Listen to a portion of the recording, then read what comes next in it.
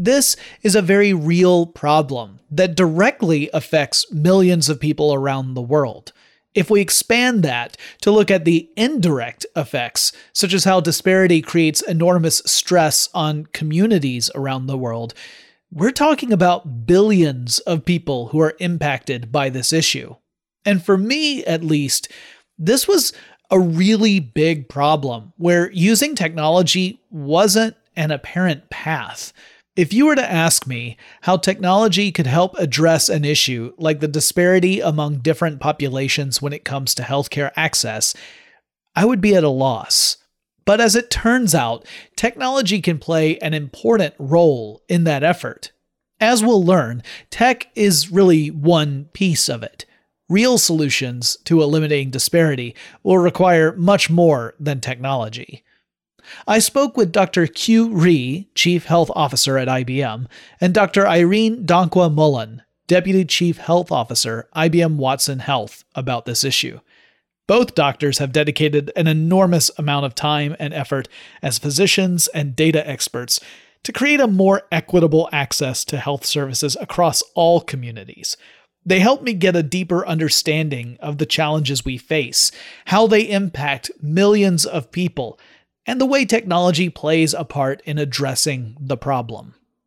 Thank you both for joining me today. We have a lot of ground to cover and a big topic to talk about. But before we really dive into that, I wanted to hear a little bit about your personal story, about your journey and how you got to where you are today, and your personal reflections upon the really big challenge of disparities in access to health and healthcare services.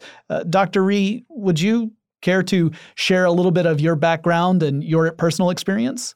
Sure. No, I appreciate that. So I currently serve as the Chief Health Officer for IBM and Watson Health. I'm a physician by training and also have some background in health policy.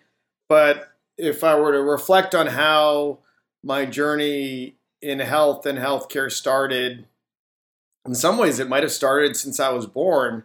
I was born in Seoul, Korea. I was the eldest child of my generation, and I got very sick at a very young age. When I was several months old, I was having what was known as failure to thrive, and I wasn't able to gain weight. And the healthcare system at the time wasn't able to find a solution, and my parents were told to go home, and likely that I wasn't going to make it. And so, in a fascinating way, things changed. I was able to gain weight, and my mother, who was a nurse, supported my growth, and then we immigrated to the U.S., a country of extraordinary opportunity to start a new life with my dad, who's an economist in the World Bank, and my mom is a nurse, and was fortunate enough as an immigrant to really have a supportive family plus an extraordinary education that helped me recognize the value of health and the role that we could play in advancing and improving the health of populations. So I trained as a physician in internal medicine and pediatrics to take care of families. I had the good fortune of taking care of a lot of families, many of whom were immigrant families in D.C. and Baltimore, and many from communities of color and poverty. And then had the good fortune to work in the federal government as a health policymaker and look at health disparities and the challenges of health and healthcare across the country, domestically, and even play a small role in the health policy around the Affordable Care Act, which played a very significant role in expanding care for underserved populations. And now have the good fortune nearly a decade working for IBM and looking at global public health and looking at ways in which data analytics and AI can support the health of the populations of the clients and partners we serve. Fascinating. Dr. Donkwa Mullen, can you tell us a little bit about your background and your journey? Yes, absolutely. So I serve as Deputy Chief Health Officer at IBM Watson Health and Chief Health Equity Officer, and I have primary responsibility for science, data and evidence, research and evaluation. And I also, as Chief Health Equity Officer, basically helps to ensure equity, health equity, diversity, and inclusion, working with Q and a brilliant team at IBM Watson Health. In terms of my journey, I grew up in Ghana. I knew a woman at our church who was also called Irene.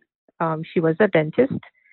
And I actually called her Auntie Irene, even though there were no relation, because she was, at that time, there were very few women doctors in Ghana that I knew, and I was really inspired by her. So, to be honest, I was also motivated by the idea of being thought as someone smart, intelligent, caring, and a dedicated physician who was also a woman. So I really, really wanted to have those qualities that I saw in Auntie Irene. In addition to growing up in Ghana, which is quite different, right, from the U.S., there was a lot of illness that I saw that were chronic, and diseases that were easily preventable with either vaccination or with screening and early detection. I actually remember getting mumps. I don't remember getting measles, but I was told I had measles as a child. Our healthcare system was overburdened. Healthcare was rationed, and I experienced and I saw all of this. But I was also drawn by this opportunity to pursue a deeper scientific understanding of the human body, right? The physiology of the disease, why it occurs. And I sort of really knew that there was disease outside of just clinical care because of what I saw with, lack of nutrition and hydration in growing up. And so as I came here actually for college after I finished high school. And when I entered medical school and residency and learned more about determinants of health, it was sort of an aha moment. In medical school, I went into public health as well. So I did a double public health medicine degree, and becoming a primary care physician was what I wanted to do. And I realized really, yes, I wanted to care for vulnerable and socially disadvantaged populations. I wanted to be more compassionate, listen and understand and value their culture and beliefs. But I also had that motivation about changing the way medicine was always focused on clinical care in the U.S., seeing the sick, chronically ill, to a focus on also addressing determinants and disparities and supporting interventions around what we know as social determinants. And, both need to work together. So I had just like Dr. Ree, I worked in public health and also had the opportunity to work at the National Institutes of Health. The healthcare side, can you talk a bit about what it is IBM is doing in that space? What are your teams actually pursuing?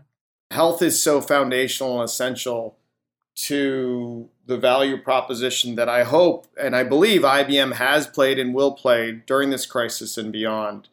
If you think about information, data, analytics, and the opportunities around artificial intelligence and machine learning and analytics and predictive analytics, there's such an important role to address health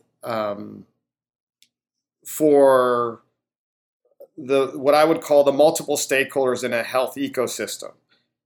If you think about how data and even care or money flows in healthcare, which in the U.S. represents $1 in $5, and in most developed countries, $1 in $10, and in most developing countries, $1 in $20. The nature of health and healthcare is that it typically you've got a patient, a citizen, a consumer who comes in with a challenge or an issue.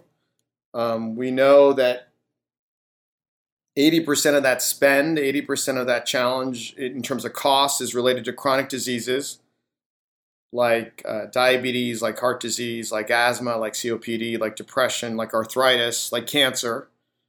And there is a encounter that Irene had, have the good fortune as physicians to take care of in that privileged moment, to take care of a patient, and offer support in those short, 5 to 10 minutes, sometimes 20-minute conversations and interactions. And that data flows in a certain way. It flows to a payer, a health plan. It flows to an employer who often is the one who pays those bills for their workforce and their family members. It flows potentially to a pharma company as they think about studies and trials. It flows to a government if you think about all the testing that's happening with COVID-19 now and the challenges of contact tracing and treatment and isolation and quarantining.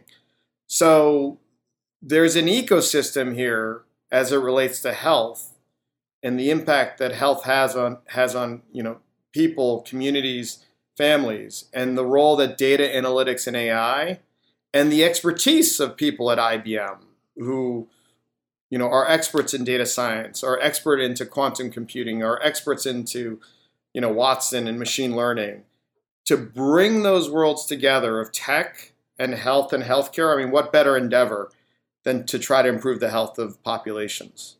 Fantastic. And this kind of also brings us to the discussion at hand for today. This is a huge topic, disparity in access to healthcare, to health services, to health information, and that it as of itself, it's such an enormous thing and it has so many facets. It's challenging to talk about because there are so many different ways we could go at it. We could look at it along aspects of socioeconomic levels, regions. We could look at it by race.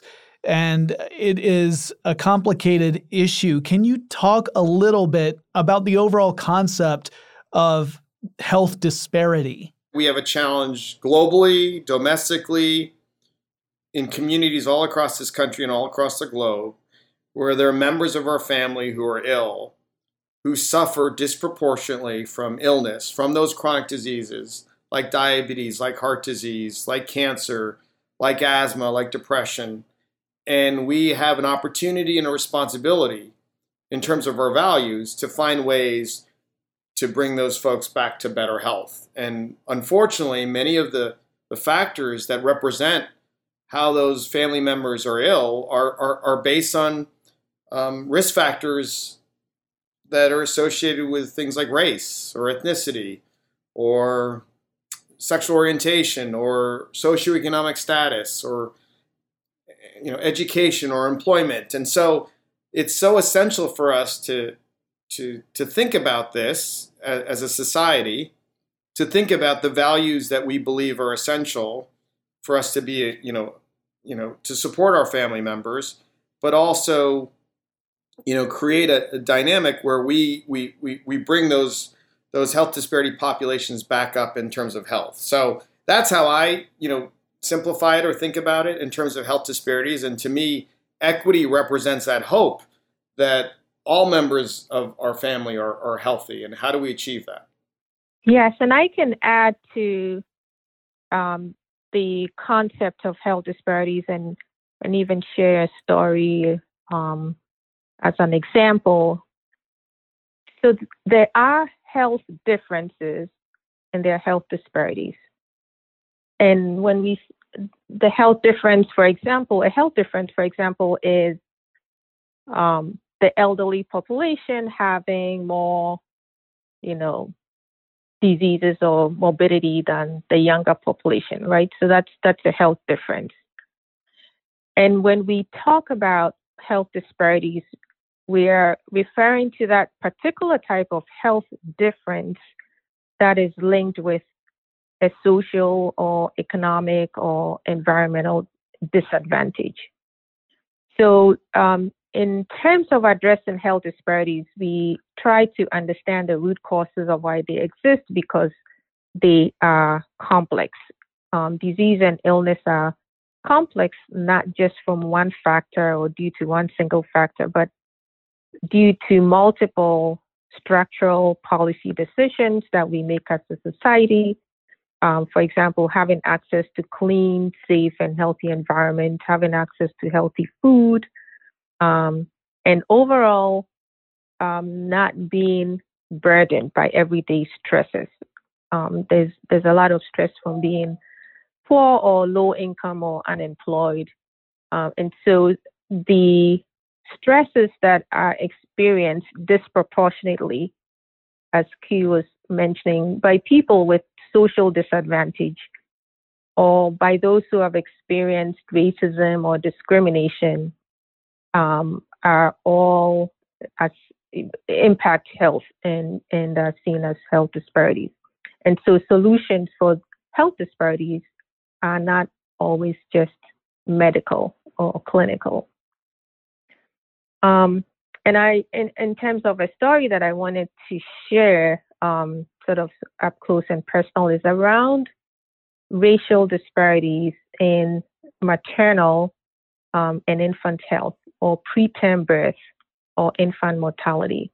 I think there's a lot of literature and scientific evidence around the huge disparity gaps between African American Blacks and white in maternal mortality, in infant mortality, as well as preterm birth or premature or neonatal births. There's ample evidence from studies that show that certain maternal risk factors that explain these disparities are mostly from racism or racial disparities. And the experience of systemic racial bias, not just race itself, can compromise health. In Ghana, infant mortality was high. I mean, and it was seen mostly with women from low socioeconomic status or regions with very, very poor healthcare infrastructure. But however, in the U.S., in the United States, infant mortality or U.S. Blacks across all socioeconomic status have poorer maternal health outcomes and infant mortality outcomes compared to their white counterparts, even in the same socioeconomic status. And in fact, there's a study that show that Black women with a higher education, like college level or graduate level degree, have similar rates to whites who only have a high school education in terms of infant mortality. So a lot of African American families, for example, so this is all due to some underlying systemic or determinants or social determinants of health. And of course, there's ongoing research to really tease out why that is the case. And I myself, surprisingly experienced a high-risk pregnancy. I had a preterm birth.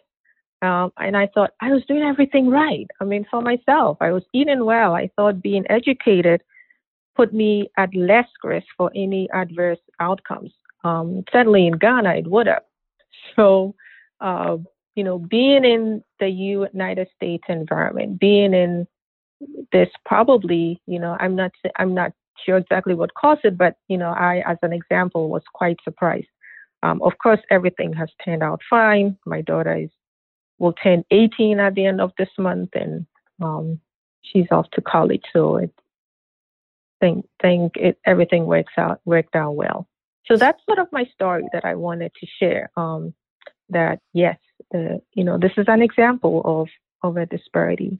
And I believe it's safe to say that the current COVID-19 crisis has really highlighted disparities in a lot of ways, that we've seen this play out tragically with the response to COVID-19 within certain communities. How has COVID-19 impacted or affected this issue?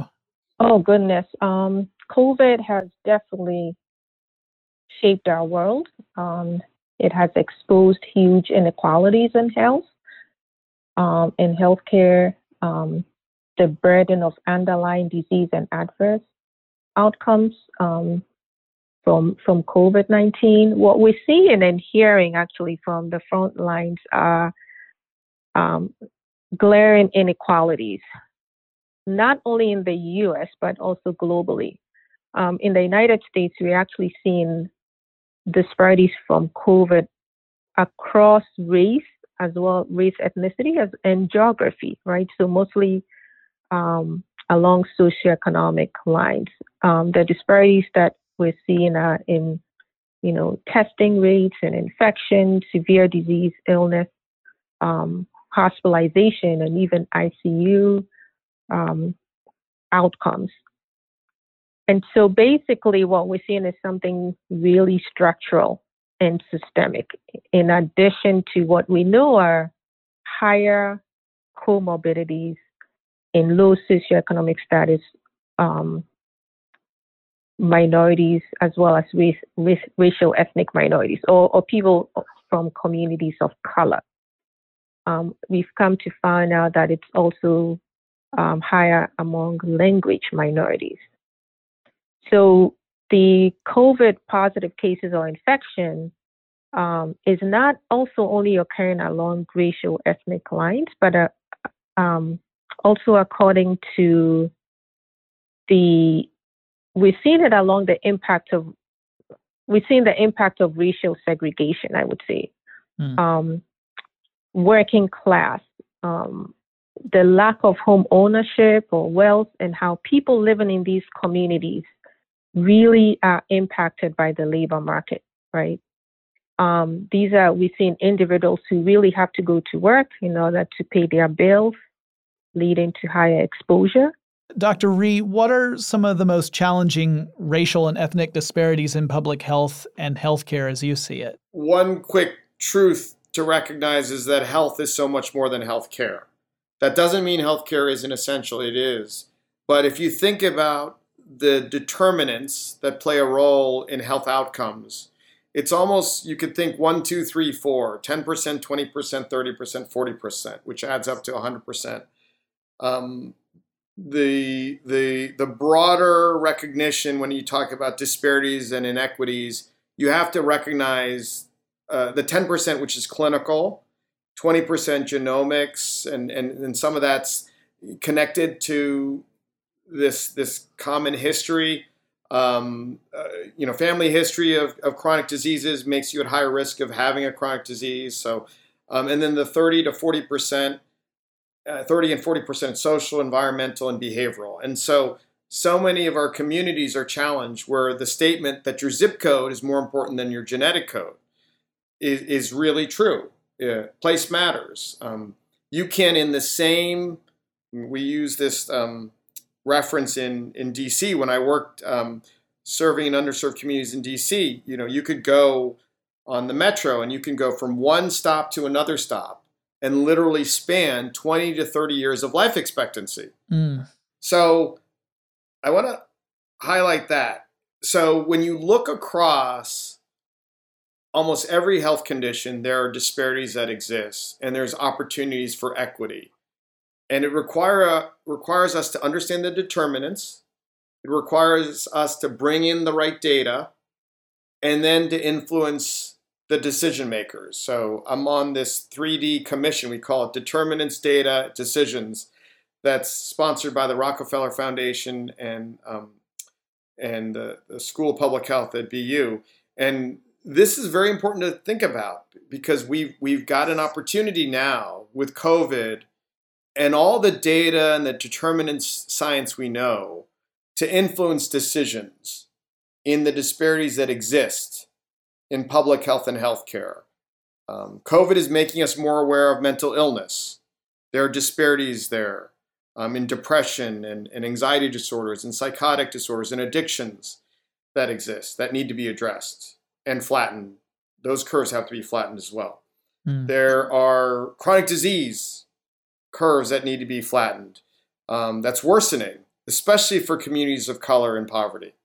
So, all the chronic diseases I've already referenced, from diabetes to heart disease to asthma to COPD to depression to arthritis to cancer. And then the other curve that we have to really address and be really open about is the curve of inequities and the role of structural racism and discrimination in our systems. And how can we address that? And really invest in diversity and inclusion and equity. So, there's so much opportunity here for us to take this moment with COVID-19 to be upfront about what we have, what we need to do, and what we want to build in terms of the health system of the future.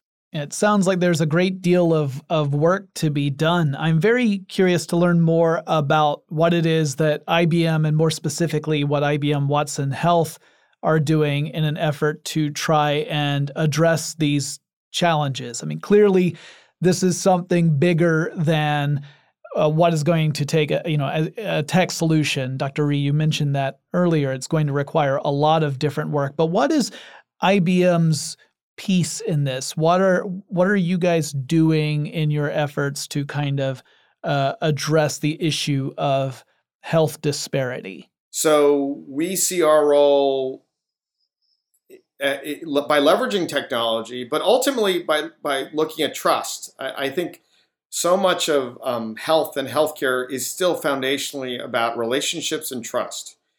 And so as you think about a journey with IBM, it is working with life science companies, hospitals, health systems, governments, and employers and businesses and health plans in a partnership with what I would call shared expertise. Some of the brightest minds and the smartest minds who are very global and very diverse across the globe in data science and AI, in health and healthcare, like we've got with Dr. Danko Mullen and others on our team, to work with those other partners and clients and to evolve that shared expertise into conversations about data. How do we connect these unique data sets? How do we protect these data sets? Because so much about data is about trust. And then how do we bring them together and apply analytics and artificial intelligence and advanced analytics to bring insights that better predict, that better personalize, and that better prevent bad outcomes and promote good outcomes. And so, we're very proud of the work we've done with so many different clients to deliver that value and that shared expertise and those insights from the data analytics and AI. Dr. Danko Mullen, I have a question for you about data and analytics. We know that data is important, but obviously data doesn't matter so much unless you're able to do something actionable with it. So how can organizations actually apply data and analytics to make better decisions or to create better outcomes for themselves? What are some actual processes that you look at? Data is actually a very powerful tool. I've heard someone say how data is actually a lifeline.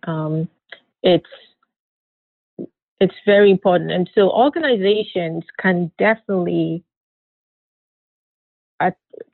incorporate a health equity lens when applying data and analytics, especially for decision making in order to really see improved outcomes or better outcomes. And they, of course, they also need to ensure that while using the data, that we are addressing any transparency, bias, as well as ethical issues that are usually at the core of data use. In terms of even the current strategy to address COVID response, recovery, and even preparedness for a potential wave or increase in cases, we really need sort of a concerted, coordinated effort using accurate data or complete data that is informed by health equity and integrated into all of our policies, all of our interventions, and scientific evidence. So I would basically say that the use of data for and technology for social good is what organizations need, and so that it can make better informed decisions and produce better outcomes, as well as address the health disparities gap. We've talked a lot about what IBM is doing, and I know there are a lot of people out there, whether they are currently having issues accessing health services, maybe they've been affected by disparity. Do you have any advice for people who want to work to eliminate health disparities? What can the average person do that can be helpful? It starts with your people, as I was saying, and the diversity that you need to respect amongst your people. It also then goes to what I would call the data and the nature in which you collect data, how you build trust, and the diversity of your data sets and the transparency you have about your data, but also the protections you have, the privacy protections. Because as I said earlier, you can't trust data or share data. You don't share data with people you don't trust. So that's a very key piece. I think in this clash between the culture of tech and healthcare and public health, you need companies that you can trust who will protect and secure that data and that are values-based. It then is about analytics, and we're very proud to be doing analytics that support what I would call this concept of equity dashboards, where people can see the disparities that exist in the populations they serve, whether you're a hospital, whether you're an employer, whether you're a health plan, whether you're a government. And then the last piece is AI. And I think ethical, transparent, and equitable AI is going to be so essential. Many companies want to create what I would call a black box for AI. And, we believe that you need transparency. You need to know who trains these AI systems, because in many ways, the biases that they may have might be continued or extrapolated if you're not transparent, and people need to know how they're trained. They need to know the data sets they're trained on, and they need to recognize the limitations of AI. And we've always suggested that the value prop is not humans or AI, it's humans plus AI to make better decisions. And a part of making those better decisions is to reduce the role of bias in those decisions by taking advantage of the best of technology and the best of human expertise together. Do you have advice for people who want to work to eliminate health disparities? What can the average person do that can be helpful? What I love about IBM as a company and in our role we have in society is we can catalyze these conversations as we're doing today.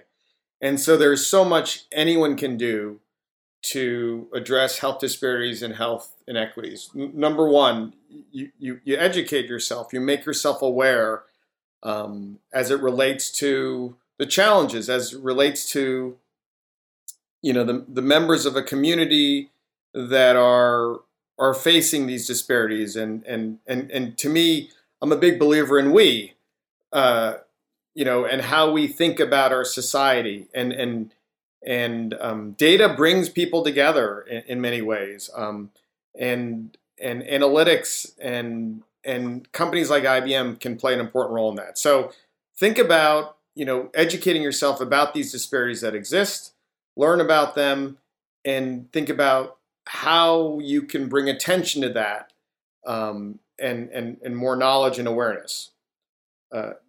A lot of this starts with what I call data and trust. It's this idea. If you think about, part of this journey starts with how the data is collected when you're in a hospital, or when you're an employer, and where you're in the census, and you share data about yourself, and you're transparent about maybe your limited English proficiency, or you're transparent about your race, ethnicity, or your country of origin. You're transparent about topics like sexual orientation. These factors play a very important role in the future of reducing those disparities. If the data isn't collected accurately, and then the disparities aren't identified, and then you can't close those gaps. So there's a big conversation about trust and how data is shared and how it's used. And you should be comfortable asking those questions, like, what is this data for, and how is it being used? But challenging that, hopefully that you're willing to share that data. In my view, whenever we analyze anything, you should look at disparities. You should look at factors of race and socioeconomic status. When you're running reports, when you're doing whatever you do, ask that question. We know, for example, blacks make 59 cents, compared to whites in terms of income. We know that in terms of wealth, they make 10 cents for every dollar of wealth that a person who's white makes.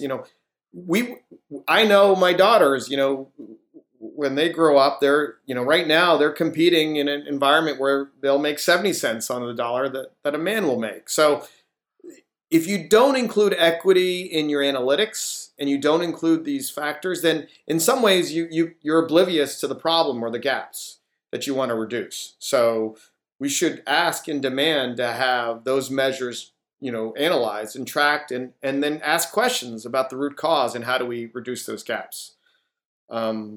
I also believe so much in the diversity of people. Like, think about your own team. Think about the people you interact with. Think about how you recruit your people, how you retain people. How are you thinking about diversity in your processes of who you listen to and who you recruit, who you retain? I'm a big believer in diversity. We're very proud at IBM for, 27 years being leader in patents in the US. 27 years in a row being number one in patents. And I am a strong believer, a big source of that ability to be leader in patents and that type of creativity is diversity. And so many studies have shown that diversity breeds innovation, and there's an ROI attached to being diverse. So I would ask each of you to challenge yourself to think about the community and the people you're with, and how do you embrace diversity in whatever you do. Dr. Dagwa Mullen, would you like to chime in about this, about what the average person can do to address disparity? Health disparities are costly. I'm not sure if everyone realizes, and it's caused by a lot of determinants of health. It's also caused by the fact that data that we are promoting or working on is sometimes not complete or not accurate. So in terms of, companies or individuals, I think awareness is key, and helping to drive and address inequalities by, promoting, having a health equity lens and promoting data and analytics or artificial intelligence for social good, or ensuring that we're all building technologies or working on solutions that will ensure the benefit for everyone and not unfairly disadvantage other populations would help. And we've seen that this pandemic has actually resulted in, a recession and a loss of economic livelihoods for a lot of people. And so what we really need to also look at is supporting programs, building up these programs and intervention or efforts that would really improve the economic resiliency or social capital, especially for disparity populations, marginalized or under-resourced communities that have been really hard hit. It's hard to imagine how we could recover. I mean, there's been a number of communities that have been left behind, for example, by the digital and AI revolution. And so really helping, with resources or technologies can help. For example, school education is a really strong determinant of health.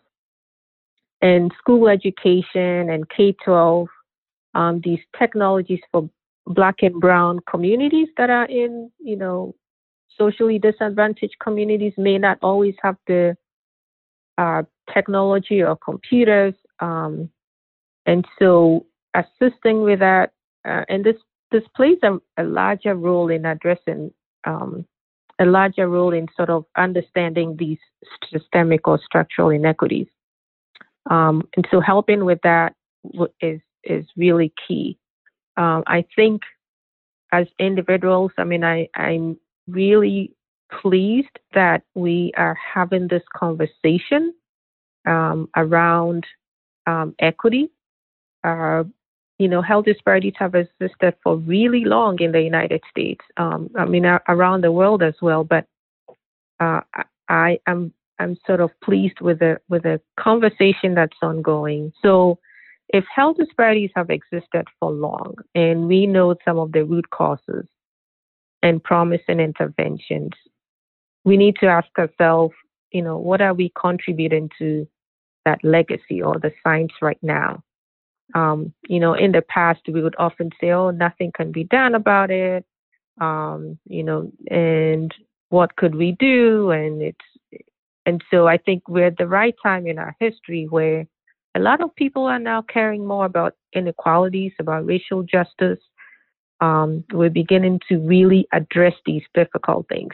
And just talking about it, asking questions and having the dialogue is a great start. I'm inspired by, the current movement, Black Lives Matter, and I think that helps basically. Where people can start talking about it, people can look at, how we can leverage our skills and expertise, and for the benefit of everyone. I think all of us playing our part in leveraging our skills and looking beyond competition, collaborating in our own space for the benefit of everyone helps. I could not agree more. I feel that we are entering into a time where more and more people are either realizing the realities that have been in place forever, or effectively forever, for all of our lifetimes, but maybe they weren't aware of them because they never directly experienced them, or they're acknowledging them. Perhaps they were at least subconsciously aware, but had not truly reflected upon it.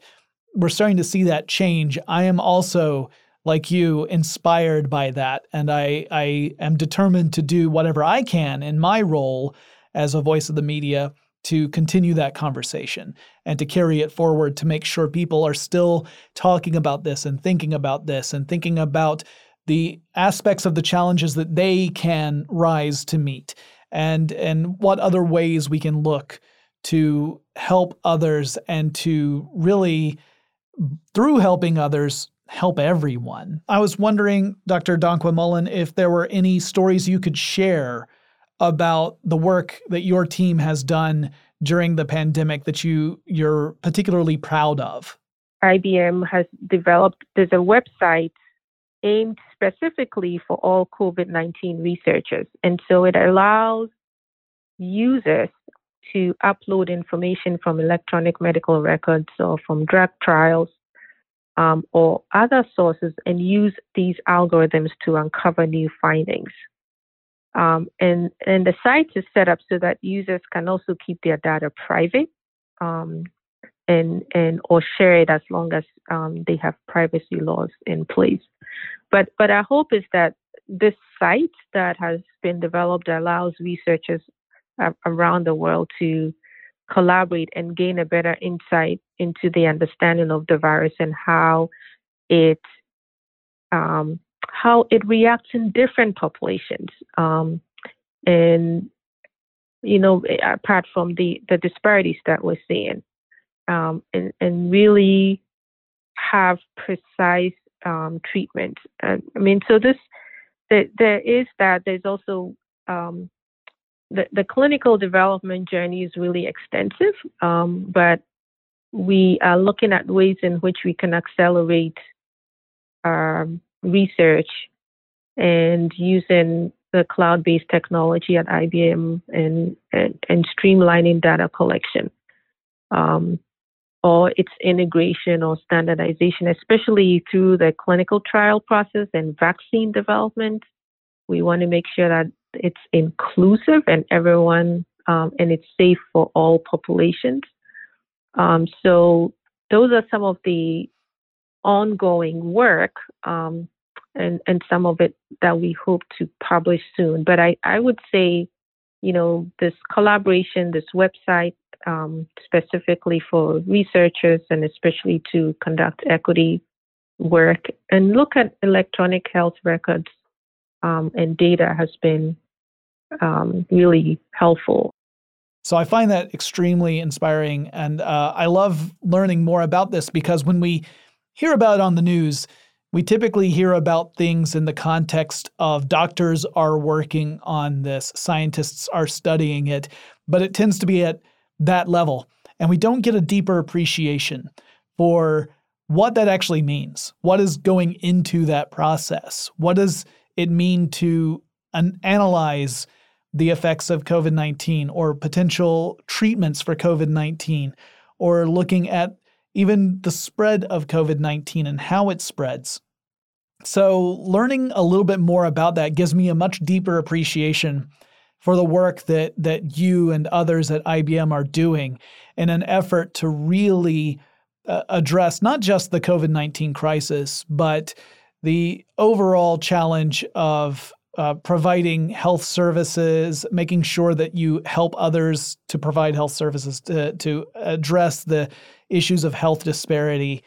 One thing that became clear in my conversation with Drs. Rhee and Dankwa Mullen is that we can't really begin to address a problem like disparity in healthcare access without data.